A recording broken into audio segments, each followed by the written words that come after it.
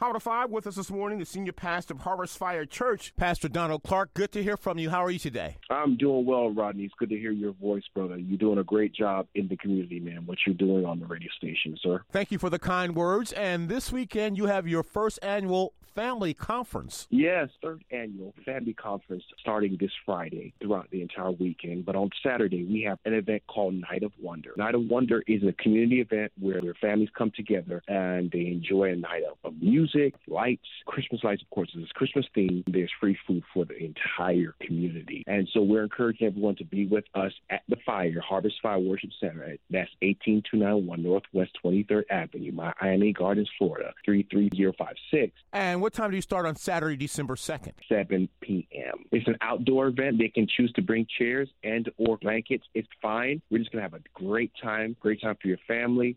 And it's going to be a time where we're just going to enjoy one another, because the theme of our event is basically called the Family Conference. And it starts actually on Friday and it's going to go throughout the duration onto Sunday. So we're encouraging everyone to come at Harvest Fire Worship Center, and it's 18291 Northwest 23rd Avenue, Miami Gardens, Florida, 33056.